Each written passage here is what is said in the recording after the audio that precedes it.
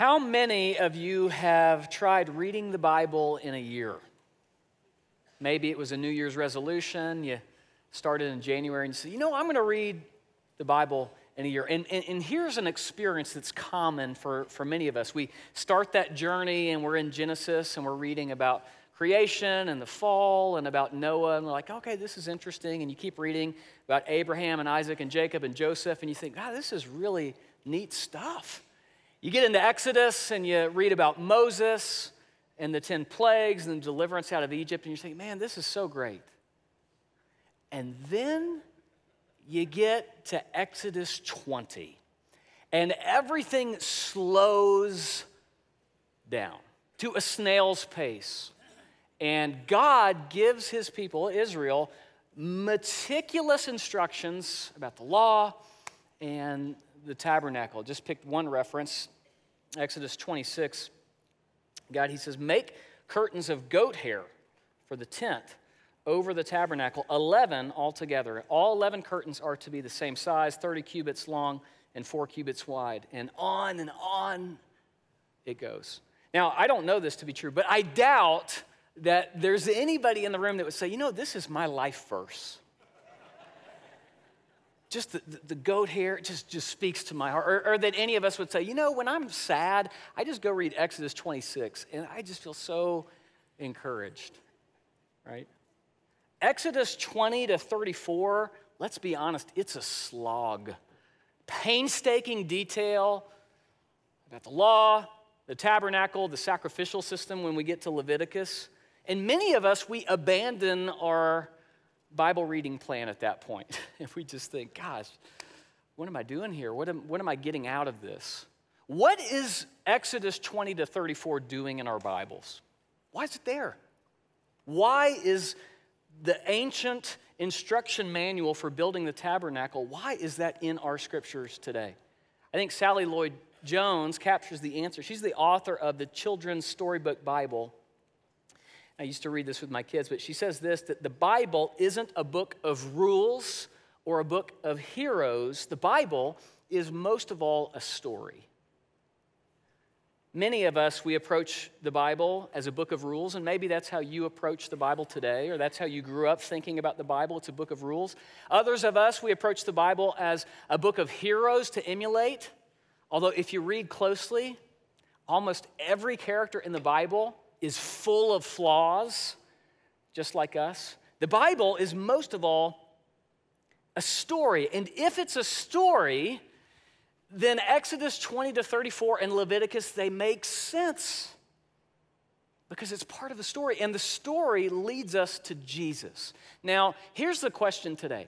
How does Exodus 20 to 34 lead us to Jesus? I mean, how in the world do we get from there to Christ? And maybe more importantly, what difference does it make for you today? In your life today, what difference does this ancient instruction manual about the law, the tabernacle, how does it impact your life today? If you have a Bible, I want to invite you to turn to Exodus 25. Exodus 25, that's where we're going to begin our journey. One of my kids, not too long ago, asked me this question. Said, Dad, is parenting hard? And as far as I know, I wasn't giving off signals like groaning, this is so hard, I hope. I think for him, he's an observant, thoughtful child. I think he just observed it and he just said, Dad, I'm curious, is parenting hard? And I said, buddy, it is the most amazing, incredible experience on the planet. And yeah, it's really hard. Really hard. And both are true. Parents, you know this, right? Parenting is really, really hard, but it is the best thing in the whole world. And it is for me, truly. Best part of my life. And more than anything, the reason why parenting is so special for us is we long to be with our kids. There's nothing else like it. When you read the pages of Scripture, it feels a lot like God is the same way. God creates the world. He takes these two humans, Adam and Eve, he puts them in the garden, and God lives with them. He dwells among them. God walks with them in the cool of the day. And then as we keep reading, tragically, sin enters into the world, and with sin, separation from God and exile from the garden. But God still wants to make a way to be with his people. And so God pursues his people in many different ways, but most notably through the rescue of his people out of Egypt, out of slavery. God delivers them through the Red Sea. He brings his people to Mount Sinai, and he makes a covenant with them. They will be his people, and he will be their God. And then the very next thing God does is give his people instructions for building the tabernacle. Why? So he can dwell with them. You see, deliverance from Egypt was never the end. It was a means to an end. And the end is that God would have fellowship with his people, that they would be together. The same is true for you and for me. God saving us is not the end. It's a means to an end because God longs to be with his people. This was the plan all along. And I want to pick up the story in Exodus 25. We read this: the Lord said to Moses, "Tell the Israelites to bring me an offering. You are to receive the offering for me from everyone whose heart prompts them to give." And then God goes on to list the different materials. And he says all kinds of things. Verse 3, "These are the offerings you are to receive from them: gold, silver, and bronze, blue, purple, and scarlet yarn, and fine linens, goat hair," there's the goat hair, and on and on. And God, he gives them all of these things they need so that they can build this thing called the tabernacle. Now, it's very interesting that God does not snap his fingers and cause all of these materials to appear in the desert. God asks the people to give, to provide these materials out of what they own. This is mainly things they would have taken from Egypt with them.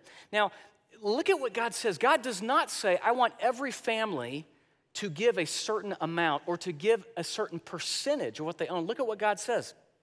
"You are to receive the offering from me from everyone whose heart prompts them to give." What is God concerned with when it comes to giving? The heart. This is always what God is concerned with most when it comes to giving. It's not first and foremost about how much his people give. It's about the heart. And this is why, by the way, at GFC, we don't pass a plate during our worship service. And other churches do that, and that's their choice. But we've taken the view that your giving is primarily between you and God. Now, we want you to give to the ministry of Grace Fellowship Church because we believe in what God's doing and we want you to be a part of it. But the reason for all of us, and me included, the main reason why we ought to be givers is because when we open our hands to God, we are simultaneously opening our hearts. There is something spiritually that we can't learn any other way than when we give, through generosity. Now, I want you to think about Israel. How difficult of an ask was this? They're in the desert.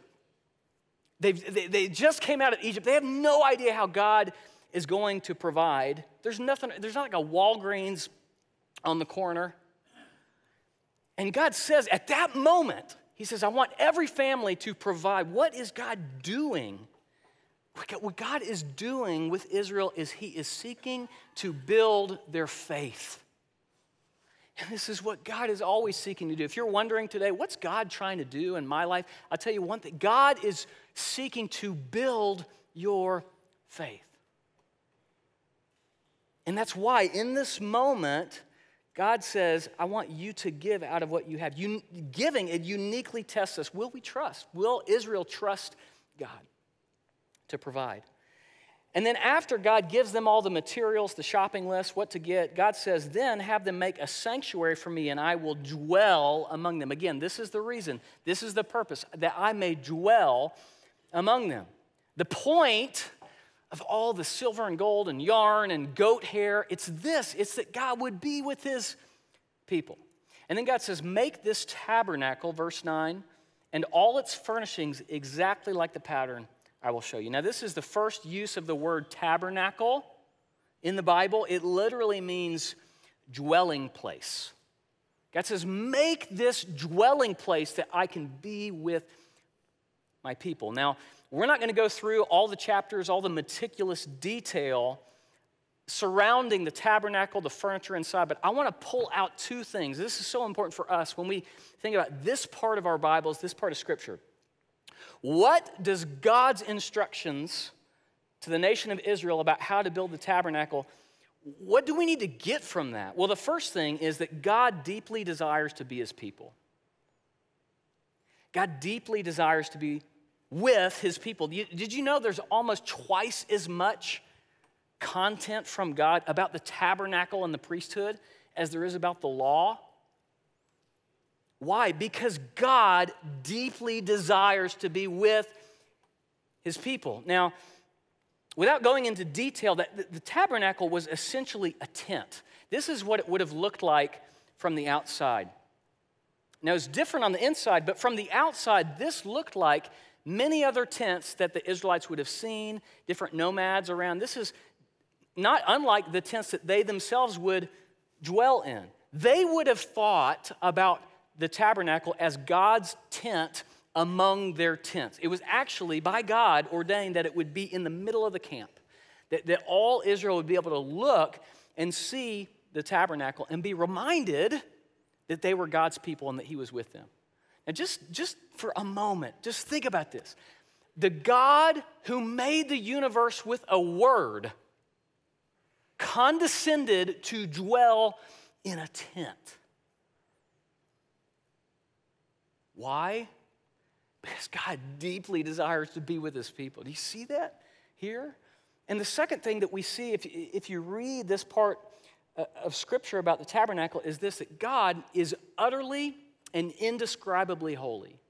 You see, the tabernacle, it conveys, yes, God wants to be with his people, but also God is holy. The design of the tabernacle and everything inside, it was a visual lesson for Israel in the holiness of God. If broken and sinful people are going to be in relationship with God, there is a very specific way that they have to relate to God.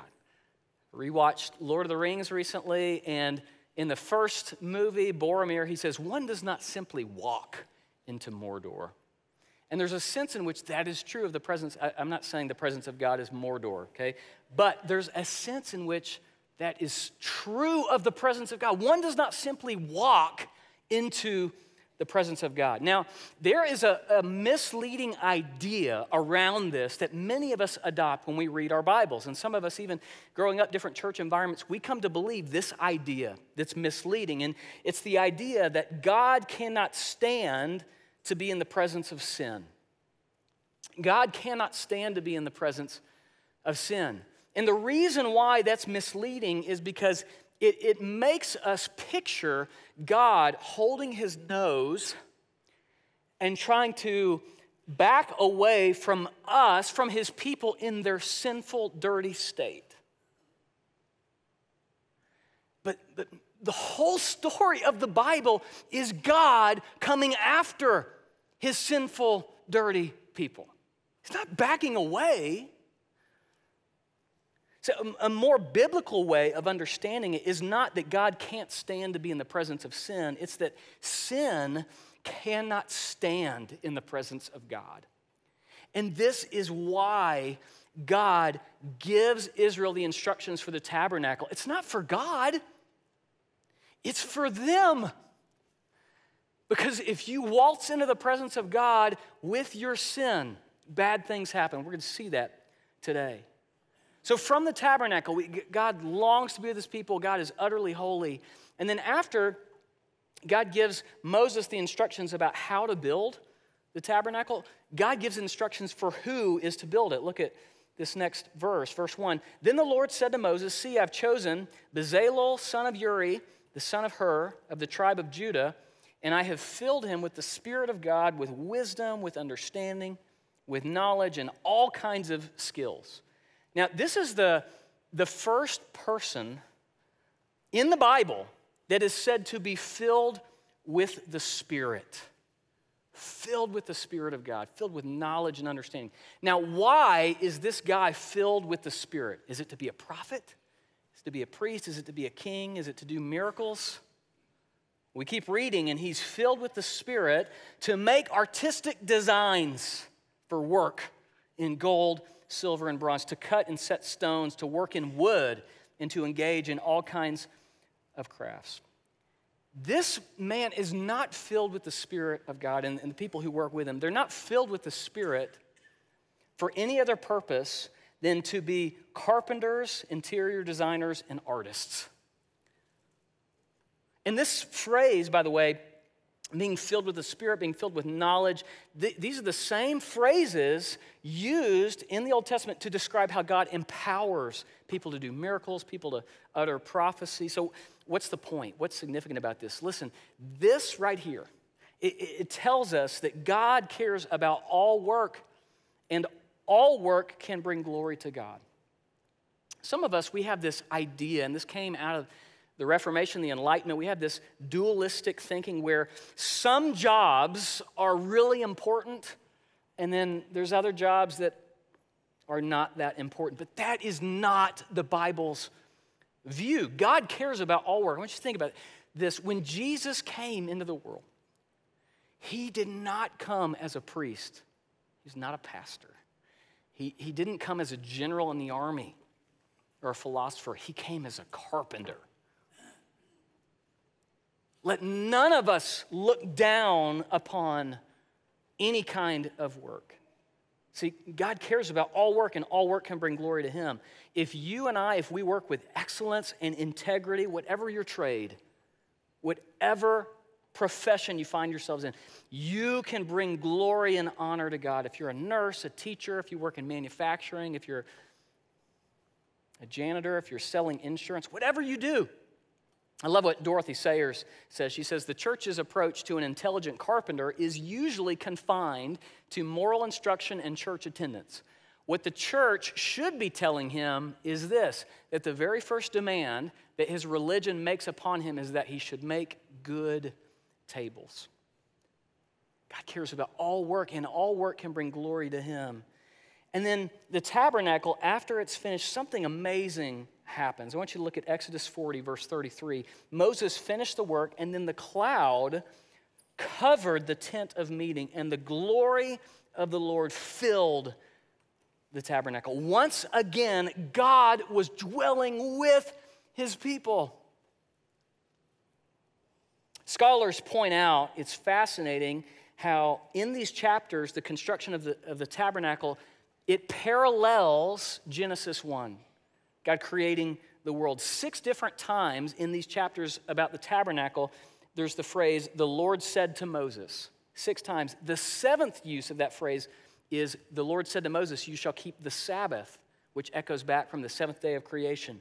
Just like Genesis 1, whenever the world was made, whenever the tabernacle was made, God came to dwell with his people. And just like Genesis, tragically, sadly, the people of God lost the proximity of God. The people of God lost the intimacy they had.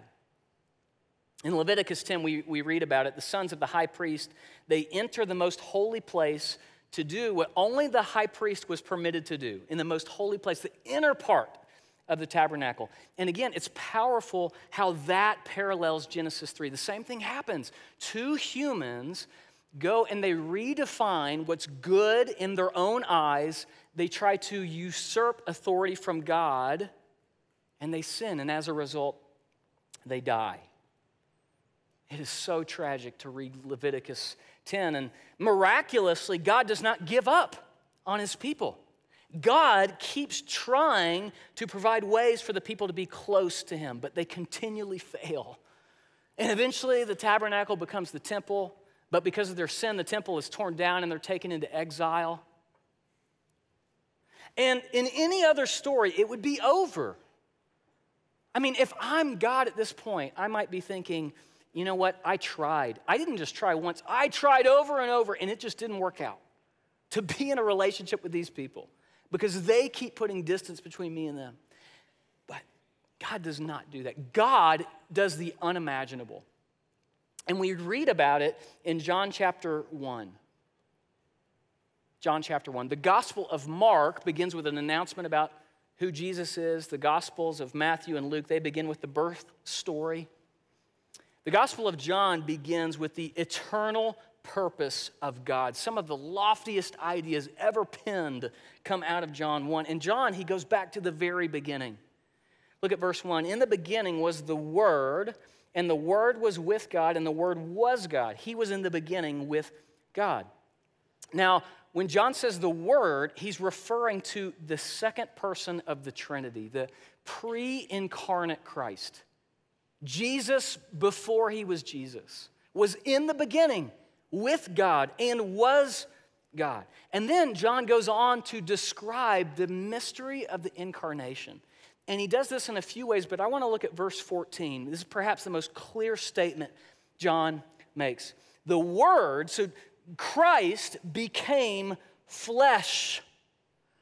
And that word for flesh, it means physical, earthly, embodied. Christ became human in every way. But he doesn't stop there. He says this, the Word became flesh and made his dwelling among us. And that word for dwelling is the exact same word used in Greek to describe the tabernacle. For John's first audience, they knew that the Greek translation of the Old Testament, the Septuagint, they would have immediately connected the dots. So what John is saying is that Jesus became flesh and he set up shop among us. You could say it this way, the Word became flesh and tabernacled among us. Now, just think about this for a moment. When John wants to explain the mystery of the incarnation, he uses the tabernacle as the image, as the picture, the explanation. Why? And this is so important for us to have a theology of this. Like the first tabernacle, Jesus is a place where heaven and earth meet, the divine and the human come together. Jesus is fully human, fully divine. Like the first tabernacle, Jesus is the place where the character of God is made manifest. Think about the first tabernacle. It revealed the character of God. There is no fuller, clearer revelation of God than Jesus. But the third reason that Jesus is like the tabernacle is the most important. Because like the first tabernacle, Jesus is the means by which God can dwell with and among his people. He is the meeting place of God and man. Think about the first tabernacle. That was the way that they could be close to God. Jesus in himself is the way. And he said it, I am the way. No one comes to the Father except through me. And not only is the tabernacle, by the way, about Jesus, and it is, all of the furniture inside the tabernacle is about Jesus as well. The door into the tabernacle points us to Jesus who said, I'm the door, I'm the gate. The altar of burnt offering, if you go right in the tabernacle, that points us to Jesus who was the Lamb who took away the sins of the world.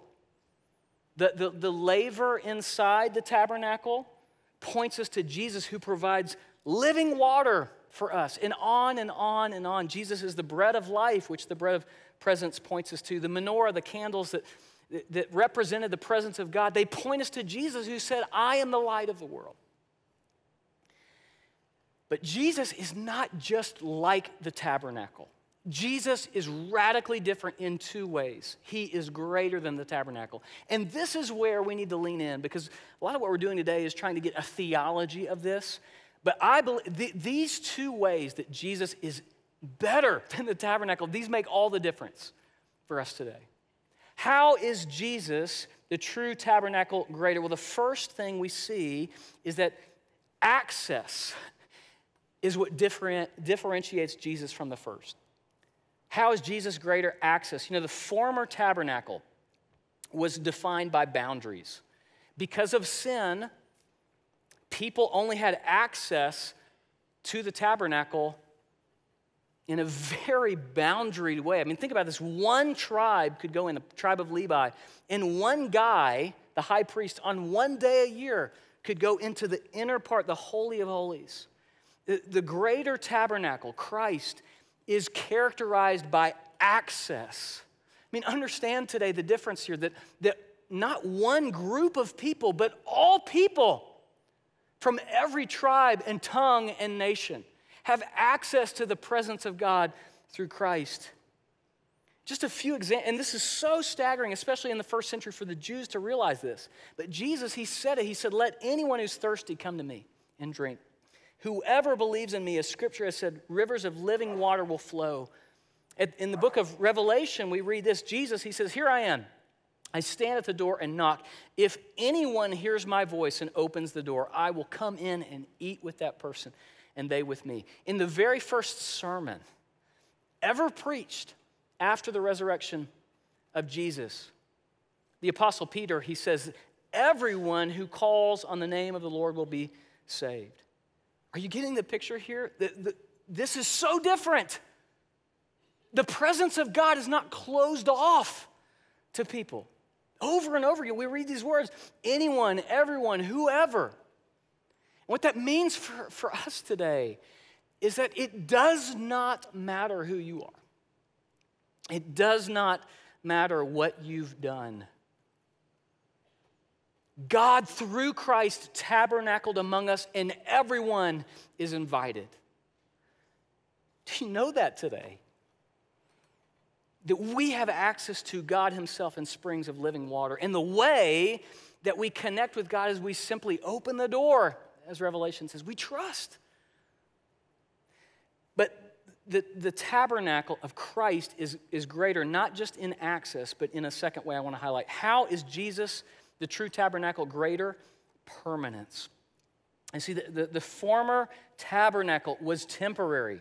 Again, the people continually put distance between themselves and God. And that connection to God, it was severed. The tabernacle became the temple was destroyed.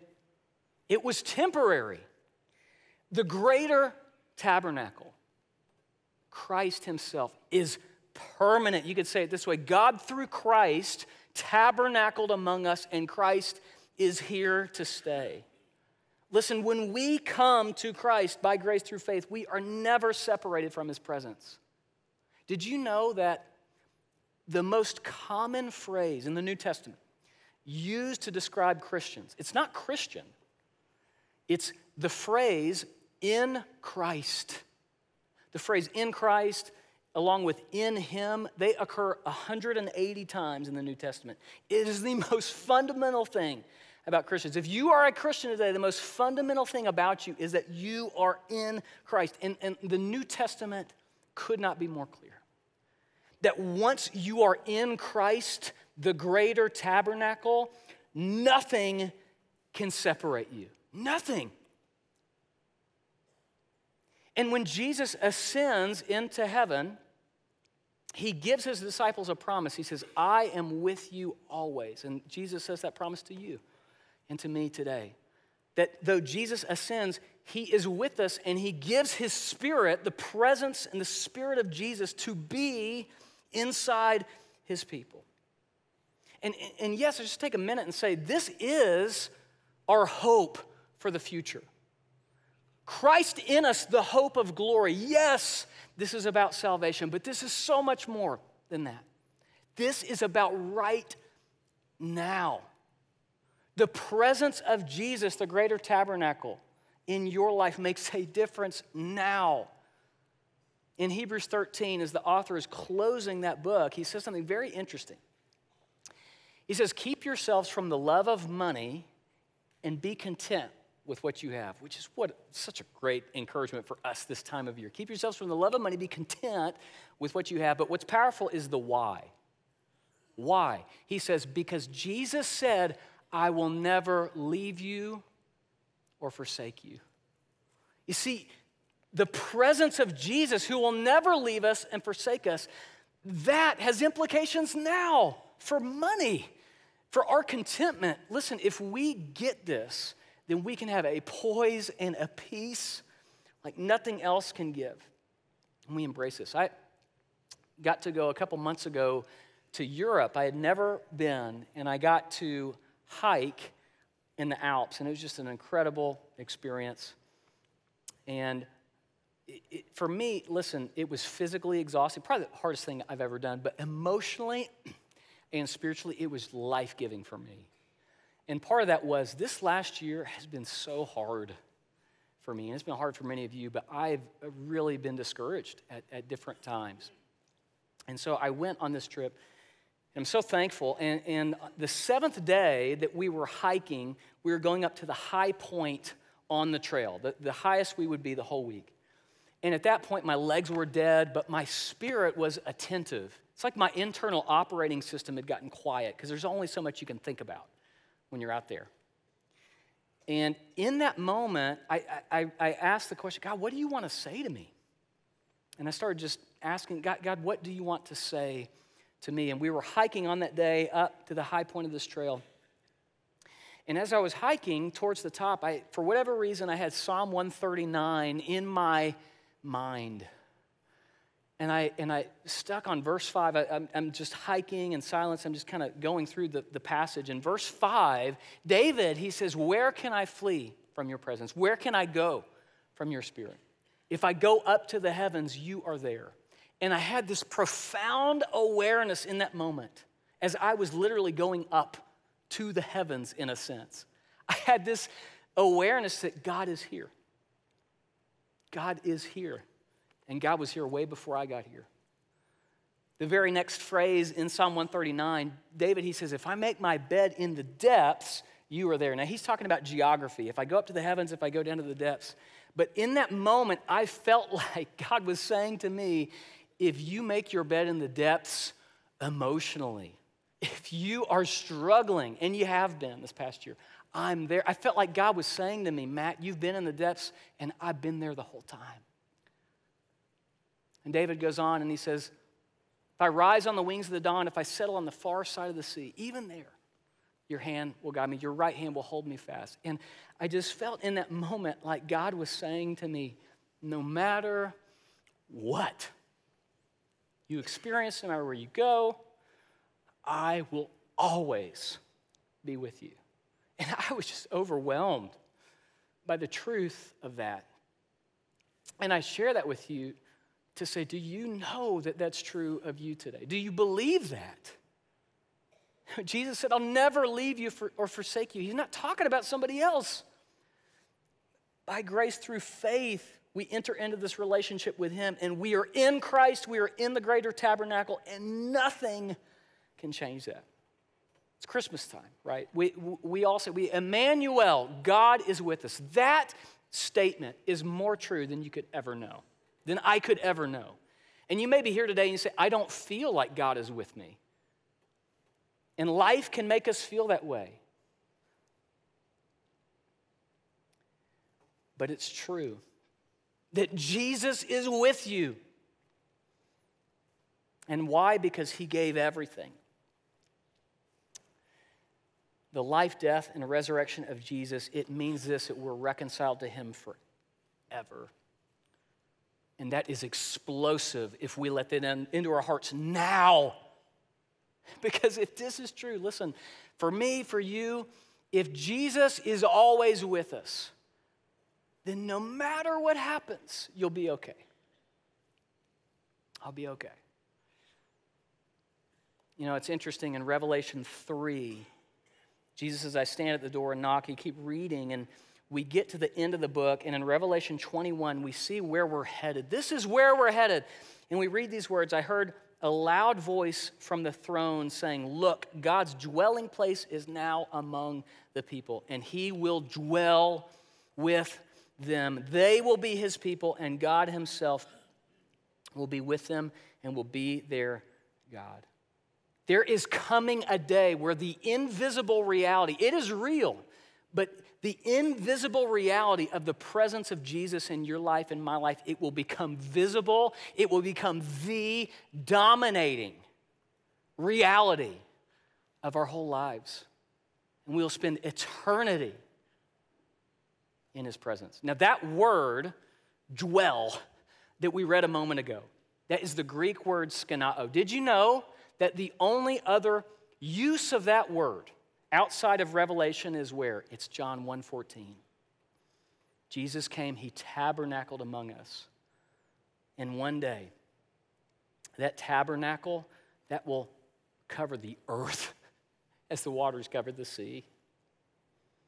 See, the Bible ends exactly where it began. God dwelling with his people. That's his heart. This is what awaits us. Listen, if you asked God, is parenting hard? What do you think he would say? God, is parenting your children in this world, is it hard? I imagine God would say, you have no idea. And it's the best thing in the world. And God would say, I gave everything to be near to people. That's his heart today. Let's pray. Father, we just give you thanks that Jesus is the greater tabernacle. And Lord, I pray you would help the reality of that to bear weight on our hearts today. Help us to know, God, we have access to Jesus, the presence of God. Whoever calls on the name of the Lord will be saved. And Lord, your place in our lives, it doesn't change with shifting seasons. It doesn't change based on what we do and how well we perform. God, you are with us forever. God, help that to sink deep inside of us. Help us to know that no matter what happens, we're okay because you are with us. So Lord, now we just respond to Jesus. We respond to you as the great God who gave your Son so that whosoever believes will have eternal life. Not on our own, but with you in your presence. God, we respond to you now. Pray this in Jesus' name. Amen.